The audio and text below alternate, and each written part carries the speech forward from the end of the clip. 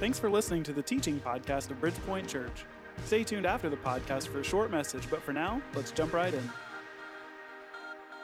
You know, it's week 3 of our series we've been calling Reboot, but before we jump into that, I have a couple quick things I want to make you aware of.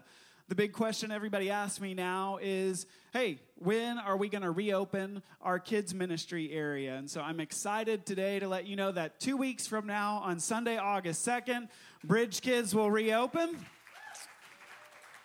So if you have kids who are newborn through 5th grade, they have their own Sunday morning worship experience. And at the same time, we will no longer ask you guys to register to come on Sunday mornings, but we will have a pre-registration option available for our Bridge Kids area. And the reason for that is we have new policies in place about cleaning and social distancing during check-in and check-out. So we want to make sure everybody feels safe. You can find all that information out on our website at bpc.life. But today we are jumping back into our series called Reboot. And this week I stumbled across a story about a guy named Joe McVicker. And you know, if that's his name, it's going to be a good story. He grew up in central Ohio, and he had taken over his father's company. Now, his dad started the family business back in the 1920s, and they manufactured soap products.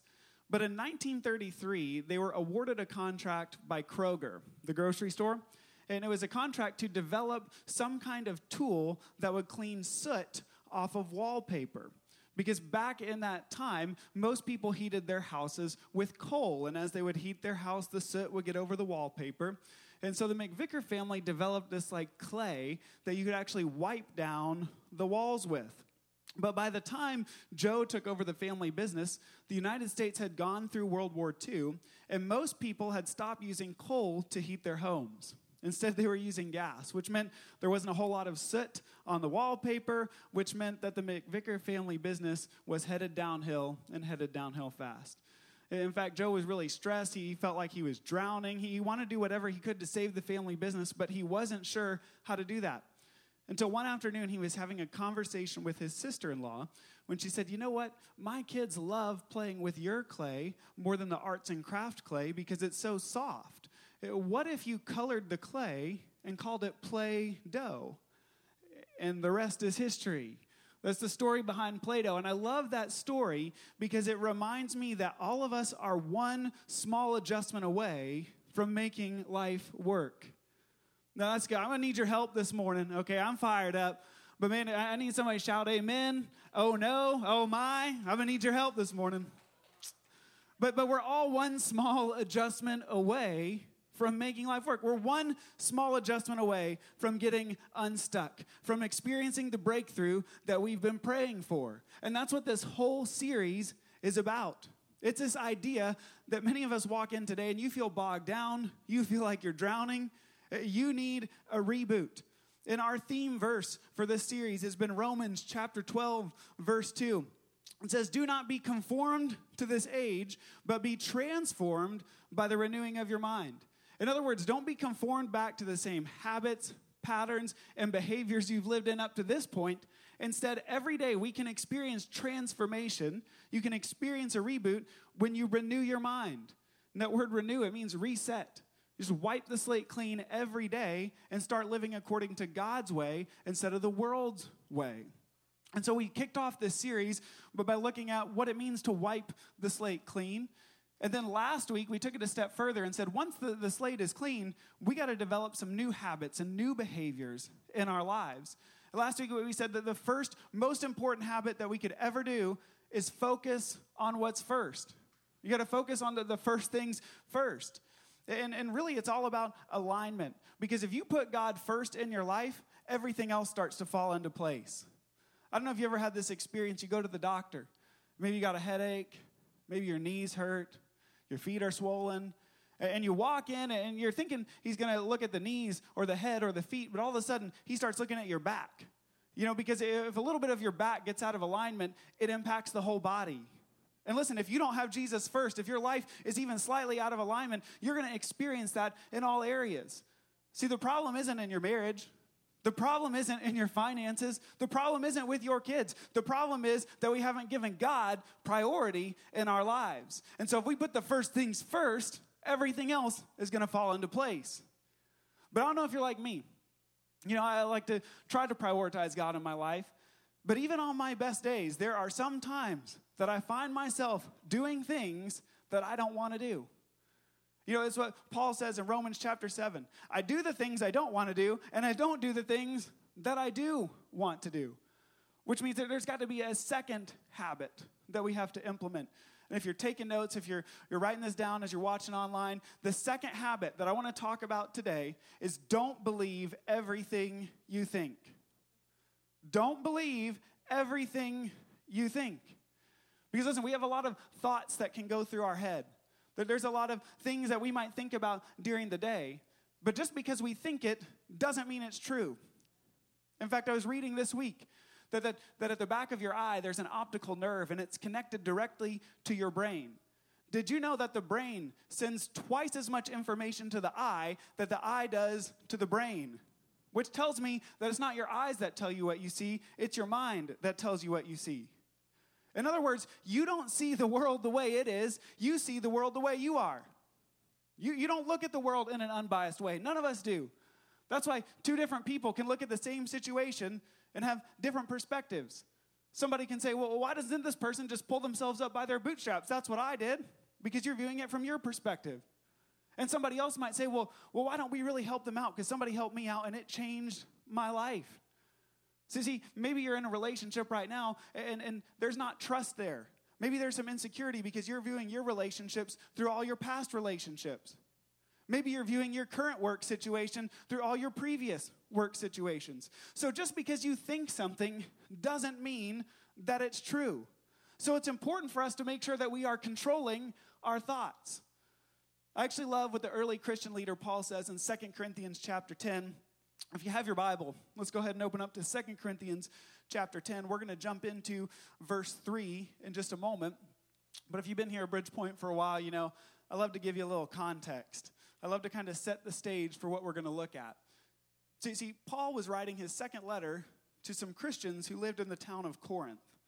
When the Christian movement first started going, Paul was a leader who would go around from city to city. He would tell people about Jesus. And as people started to follow Jesus, he would gather them together, form a church, and then he would move on to the next city. And so most of our New Testament is actually collections of his letters that he wrote back to some of these churches. And in fact, in this particular church, in our Bible, we have this first letter and his second letter. But some scholars estimate that he wrote up to 4 different letters to the same church. Now, if Paul's writing a letter, that's because there's probably some messed up things going on at your church, okay? So they didn't get it the first time, the second time, the third time. I mean, he's writing to them over and over and over again. And so people say to me sometimes, Matt, the church just has a lot of problems. It's really messed up. And you know what? It's right. It's true. You know why? Because it's been that way from the beginning. The church isn't this building. The church is the people. And as long as people are there, there's going to be problems. There's going to be mistakes. There's going to be things we need to correct. In fact, I actually love in the Anabaptist tradition of the Christian faith, they don't actually call their church a church.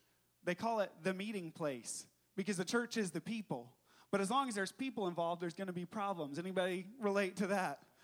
And so in the first letter he writes to them, he's confronting them pretty harshly because they've got a lot of stuff going on. One of those issues is that there happened to be somebody in the church who was sleeping with his stepmom.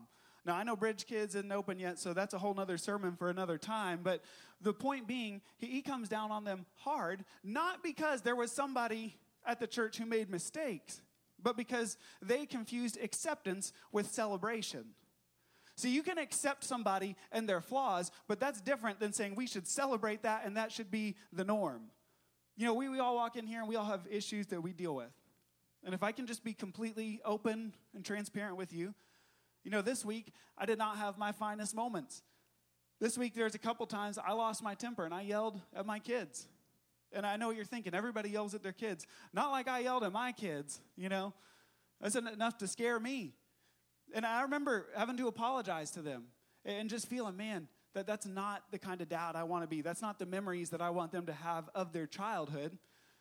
But I say that this morning, and I can say it because I think this is a safe place. I know you accept me. But I also know you don't celebrate that, and you're not going home and saying, well, Pastor Matt did that, so I'm going to yell at my kids today, right? You know, sometimes we feel like they deserve it, but we know that's not what we need to do. We don't celebrate it, even if we accept people. And the Corinthian church got those two things confused. See, we want to accept everybody, but it doesn't mean we celebrate everything we do, because why? We're broken people. And so Paul comes down pretty harsh on them. So sometime after his letter is delivered and read in front of the church, some of the leaders there got upset. They were offended. And so they started going around and telling other people in the church, you know what?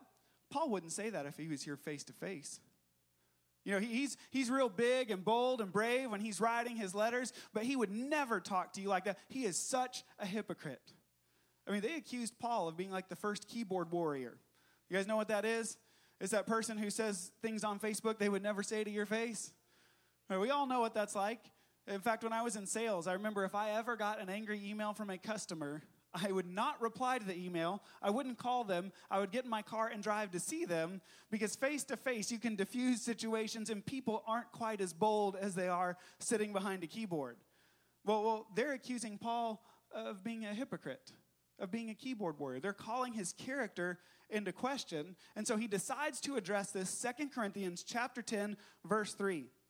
He says, for although we live in the flesh, we do not wage war according to the flesh, since the weapons of our warfare are not of the flesh, but are powerful through God for the demolition of strongholds. I want to stop there for a moment. Paul says, listen, the people who are accusing me of being a hypocrite, they're the ones who are being hypocrites. Because they're manipulating people, they're gossiping, they're talking about me behind my back. And listen, even though I'm a human being and I'm flawed, I'm not going to fight back the way the world would. I'm not going to do the same thing that they're doing. Instead, I'm going to fight the war in the spiritual.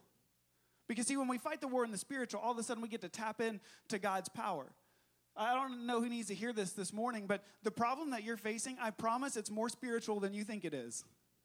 Now, I say that because I think most of us, we try to dismiss that. We think everything's got a problem and it's rooted in our decisions and we can fix it all ourselves. But I promise you, your problem is more spiritual than you think it is. Now, I'm not saying there's a demon behind every corner. And you know, if you run out of gas on the way home today, it's not because the devil attacked you, okay? It's because you didn't fill up your tank with gas. You ever heard the phrase, everything happens for a reason? Well, sometimes it's the reason we're dumb and we make stupid decisions, okay? But I do believe that oftentimes the problem is not in our marriage. The problem is our relationship with God. The problem is not with our kids. The problem is how tuned in are we to their spiritual needs? You know, I think sometimes we need to read less marriage books and we need to start reading this book a little bit more. Some of us need to stop focusing so much on our financial plans, and we need to start focusing on our generosity plan. We need to focus on God. We need to go to Him because we got to win the war in the spiritual. By the way, that's why every August we start our school year with 21 days of prayer, because I have no idea what this school year is going to hold. To be honest, I don't even know what the rest of today is going to hold. I mean, that's the kind of year that it's been. Listen, I might not know what the future has in store, but I know that if I go to God first, I can trust Him with the rest of it. And so we're going to make sure that as a church, as individuals, we're going to make sure we put God first in our life. And so I want to challenge you. If you want to see God show up in your life, be here for 21 days of prayer, starting August 2nd, every Monday through Friday, 6 a.m., Saturdays at 10, and then Sunday here in the service. And we'll also have it available online as well. And I challenge you, show up, and won't you see that God is going to work in your life in ways you never would have anticipated. So we got to win the war in the spiritual. You say, well, Matt, that sounds good. That preaches good. But what does that mean? What does it mean to win the war in the spiritual? Look at the rest of verse 4. He says, we demolish arguments and every proud thing that is raised up against the knowledge of God, and we take every thought captive to obey Christ. How do you win the war in the spiritual? How do you demolish strongholds? You take every thought captive. You take it captive. And what fascinates me is that Paul grew up in a region of the Roman Empire where about 50 years before he was born, there were some pirates who had come into that area, and they had set up these strongholds, these towers, and these walls. Now, what do you think that the Roman Empire did when they saw that people were trying to create divisions within the empire? They didn't stand for that. They actually sent their army in, they slaughtered all the pirates, and they demolished all of these strongholds. And so Paul probably grew up every day walking by the ruins of somebody's strongholds. You know what a stronghold is? It's anytime someone tries to build a wall of division. A stronghold could be your worldview. A stronghold could be just an attitude that you have. And the way that we knock that down, the way that we demolish those is by taking every thought captive. See, the battle with sin always starts in the mind. Nobody wakes up one day and says, this is the day I'm going to have an affair. But it starts with a thought. Nobody wakes up and says, this is the day I'm going to embezzle money from my company. But it starts with a thought. We have to take every thought captive and make it submissive to Jesus. So how do we do that? What does that look like practically speaking? I want to give you 3 things in the time we have left this morning that I believe will help you start to take every thought captive, and you'll stop believing everything that you think. The first thing I want to challenge us with this morning is you got to guard against garbage. You have to guard against garbage. Proverbs chapter 15, verse 14 says it this way: a wise person is hungry for knowledge, while the fool feeds on trash. A wise person is hungry for knowledge, but a fool feeds on trash. Back when personal computers were first getting really popular, there's a phrase, garbage in, garbage out. Meaning a computer is just a tool, right? Like a spreadsheet is only as good as the data that you put into it. So if you put garbage into the computer, you're going to get garbage out. You put bad data in, you're going to get bad data out. It's the same way even when it comes to eating, right? You know, there's people who say a calorie is a calorie, and that might be true. But 600 calories from McDonald's is not the same as 600 calories from a salad, you know? It's garbage in, garbage out. In fact, nutritionists talk about different kinds of food. You have brain food. This is stuff you're supposed to eat. It helps you grow your mind, be healthy and strong. These are things that are healthy and helpful. And then you have the category of junk food. Now, junk food might not necessarily be harmful, but it's also not helpful, right? It's empty calories. It just, maybe adds a little extra weight on, but doesn't really help us become healthy. And then, of course, there's toxic food. And this is stuff that if you eat it, it will kill you. It's poisonous, right? And I think when it comes to our thought life, it's kind of the same thing, right? We get to choose, what are we going to eat? What are we going to feed on? Are we going to be like the wise person who feeds on truth? Or are we going to be like the foolish person who's feeding on trash? And here's where I think we need to lean in just a little bit. Because I think most of us know, okay, this is a good, healthy thought. I'm going to focus on these. And this is an unhealthy thought, so I'm going to stay away from those. But I think what gets most of us is this like kind of junk food thinking. It's these thoughts that aren't necessarily hurtful, but they certainly aren't helpful. Man, I must just have McDonald's on my mind this morning, but anybody ever see that documentary, Super Size Me? I love that documentary. It made me so hungry afterwards. But you see this guy, and his whole challenge was for 30 days, I'm going to eat at McDonald's for every meal, and if they ask me if I want to supersize it, I'm going to say yes. And so you get to the end of the documentary, and he sits down with the doctor, and the doctor says, yeah, you're unhealthy. And everybody who watched the documentary said, duh. Like, we know that McDonald's isn't healthy for you. Nobody goes to McDonald's because it's healthy. We go because it's good, okay? Be real with you. A bacon McDouble with a large fry and a large drink, that is my favorite fast food meal. You can have Chick-fil-A all day. Give me that bacon McDouble. But the reality is that it might taste good in the moment, and it might satisfy me short term, but it's going to cause me bad effects down the line. Some of the things you are thinking, that bitterness feels good to hold on to in the moment. Your resentment at your spouse might make you sleep a little better at night. And you can blame your kids for a whole lot of stuff. And in the moment, it feels good. But I promise you that when you sow bitterness, you're going to reap destruction. When you hang on to those thoughts, when that's what you dwell on, don't be surprised when you dwell on garbage and your life turns out like trash. We have to guard against garbage. But the second thing I want to challenge us with is that we have to replace the wrong with the real. You have to replace wrong thinking with real thinking. Paul says it this way in Philippians chapter 4. He says, don't worry about anything, but in everything, through prayer and petition, with thanksgiving, present your requests to God, and the peace of God, which surpasses all understanding, will guard your hearts and minds in Christ Jesus. Now, get what he's talking about here. He says, don't worry about anything, but instead be thankful for everything. By the way, I think sometimes the reason that we have so much worry and anxiety is we've stopped looking at the blessing and we started focusing on the burden. The very thing you were praying to God for, he gave it to you, and now you're complaining about it. And it could be that the secret to peace, the secret to the peace that passes all understanding, is that you got to start thanking God for the things that you've been complaining to him about. You got to start thanking him for the things that you want to whine about and fuss about. You got to replace that wrong thinking with the real. And in verse 8, he says, finally, brothers and sisters, whatever is true, whatever is honorable, whatever is just, whatever is pure, whatever is lovely, whatever is commendable, if there is any moral excellence and if there's anything praiseworthy, dwell on those things. You got to stop looking at the problem and start remembering God's promise. Stop looking at the obstacle and start looking for the opportunity. Stop focusing on the burden and start remembering the blessing. That's the key to peace. That's the key to defeating worry and anxiety. I don't know if you remember the commercials. This is your brain, and this is your brain on drugs.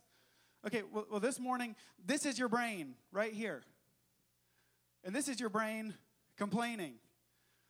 And oftentimes, it starts out innocently enough.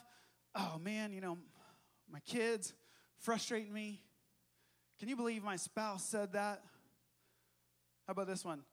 My parents just don't understand. And we start to fill our minds with this garbage, with this junk. And listen, we can guard against the garbage. We can stop putting more garbage in, but it's too late. There's already garbage in our mind. And we'll keep coming back to those thoughts over and over and over again. But what Jesus tells us to do is instead, we got to focus on what's pure and holy, what's honorable and just. And the more that we start to do that, what we're going to realize is our life starts to fill up with the things of God, and it starts to push the garbage out of our life. But too many of us stop here, and we hang on to the garbage a little bit because, again, it makes us feel good when we're angry to remember all the times they let us down. It makes us feel good when we're frustrated to see all the ways we've been disappointed. But if we're really going to see transformation, what we have to do is every day replace the lie with the truth, replace the wrong with the real. And when we do that, we'll find that our life has been transformed. That's what it looks like to replace the wrong with the real. We have to do that if we're going to see transformation in our life. But the last thing that we have to do is we have to dream big dreams. We have to dream big dreams. And it frustrates me sometimes that we live in a culture that makes Christians feel bad for dreaming big dreams. Listen, there's a difference between selfish ambition and godly ambition. Because I believe that God has put dreams in your heart. He has given you a vision for what your future looks like. In fact, in Acts chapter 2, verse 17, it's one of the very first messages preached by Peter. And in it, he quotes this verse from the Old Testament. And it will be in the last days, says God, that I will pour out my spirit on all people. And then your sons and your daughters will prophesy. Your young men will see visions. And your old men will dream dreams. Now listen, I believe that right now we're living in what the Bible calls the last days. Now I don't mean that Jesus is coming back in a day or a week or a year. The Bible says nobody knows the times for certain, but what I do know is the next big event is Jesus is coming back. And in these last days, I love what he says, young men will have visions. Young men will have a vision for what God wants to do through their life. And don't miss this, old men will dream dreams. That tells me that no matter where you're at in your life, God still has a dream bigger for you than you have for yourself. Stop downplaying the dream. Stop dismissing it. Stop saying that it's not spiritual. If God put it in you, he wants to do it through you. And so we have to be willing to dream dreams. Now listen, there's a challenge here though, because I think there's a challenge for those of us who are dreamers. I love to dream, I love to think, I love to plan. But you ever get to the point where you make this big plan up and you feel so good about the plan that you actually forget to work the plan? Listen, if you're a dreamer here today, don't forget also to be a doer. Do the things that God has called you to do. Don't wait till tomorrow. Don't wait until you finish college. Don't wait until you get that job. He's called you to something today. Calling isn't something for the future. It's faithfulness today. Now for the doers here, those who just like to put their head down and work the plan, don't forget, God's called you to dream. You can get so focused on today that you miss where God has taken you. You miss where he wants to lead you. And I think for many of us, the reason that you're stuck is you've forgotten to dream big dreams. Listen, I believe God has something more for you than you have for yourself. But the only way you're ever going to know the dream is to know the one who put that dream inside of you. See, for some of us, we're stuck because we need to change our thinking. We need to stop believing everything we think. But some of us here today, the reason you're stuck is because you'll always be wandering until you come home to your Father. You need a relationship with Jesus. We've all sinned. We've all rejected him. And even in our darkest moments, he went to the cross. He died on the cross for you and for me. And here's the thing. He did that knowing what our worst moment was going to be. He knew all the mess ups, all the mistakes, all the things that you don't even know you're going to do. He knew it, and he died anyway because that's how much he wanted a relationship with you. And so I want to challenge some of us today. Our next step is to begin a relationship with Jesus. For some of you, the next step has to be guard against garbage. What are you putting into your mind? What is the music you're listening to? What TV shows, movies, books? If you put garbage in, you're going to get garbage out. For some of us, we need to start replacing the wrong with the real. Stop bringing up things that happened 10, 15 years ago. Instead, whatever is true, whatever is holy, whatever is noble, focus on those things. And for some of us, we need to dream big dreams. Walt Disney first opened Disneyland out in California. And after he had gone through that whole experience, he decided he wanted to improve on that park and open a park unlike anything anyone had ever seen down in Florida. And if you know the story, Walt passed away before Disney World actually opened up. And at his funeral, somebody came up to Walt's wife and said, "Man, isn't it a shame that Walt never got to see Disney World open?" And she looked at him and said, What are you saying? He saw it every day. This was his dream. You guys are just seeing it for the very first time. And I wonder, what is God's dream for your life? What is it that maybe nobody else sees, but today you need to have faith to dream again? All across this room, and if you're watching online, would you just bow your head and close your eyes with me? Again, maybe today is the day that you begin a real relationship with Jesus. If you've never done that, or maybe you did a long time ago and you walked away from him, I just want to encourage you right now to say this simple prayer. It's just you and God. Say, "God, I admit that I'm broken, and I know that I've sinned against you. But today I believe that your death and resurrection was enough for me. I'm committing my life to follow you." God, we thank you so much. We thank you for the way that you want to work and move in our lives. I thank you that you have plans that are even bigger than ours. So I just pray right now for everyone who's here who needs to stop believing what they think, that today would be the day that everything changes. God, we love you. It's in your name I pray.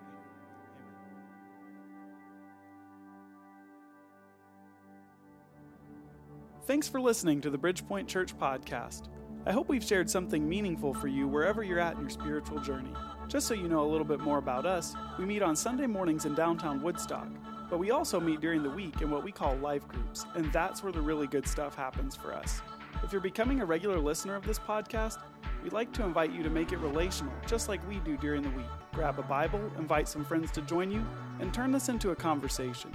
If you're already a regular listener and would like to support this ministry financially, you can do so by visiting us online at bpc.life and choosing the giving option that works best for you. Thanks again for listening.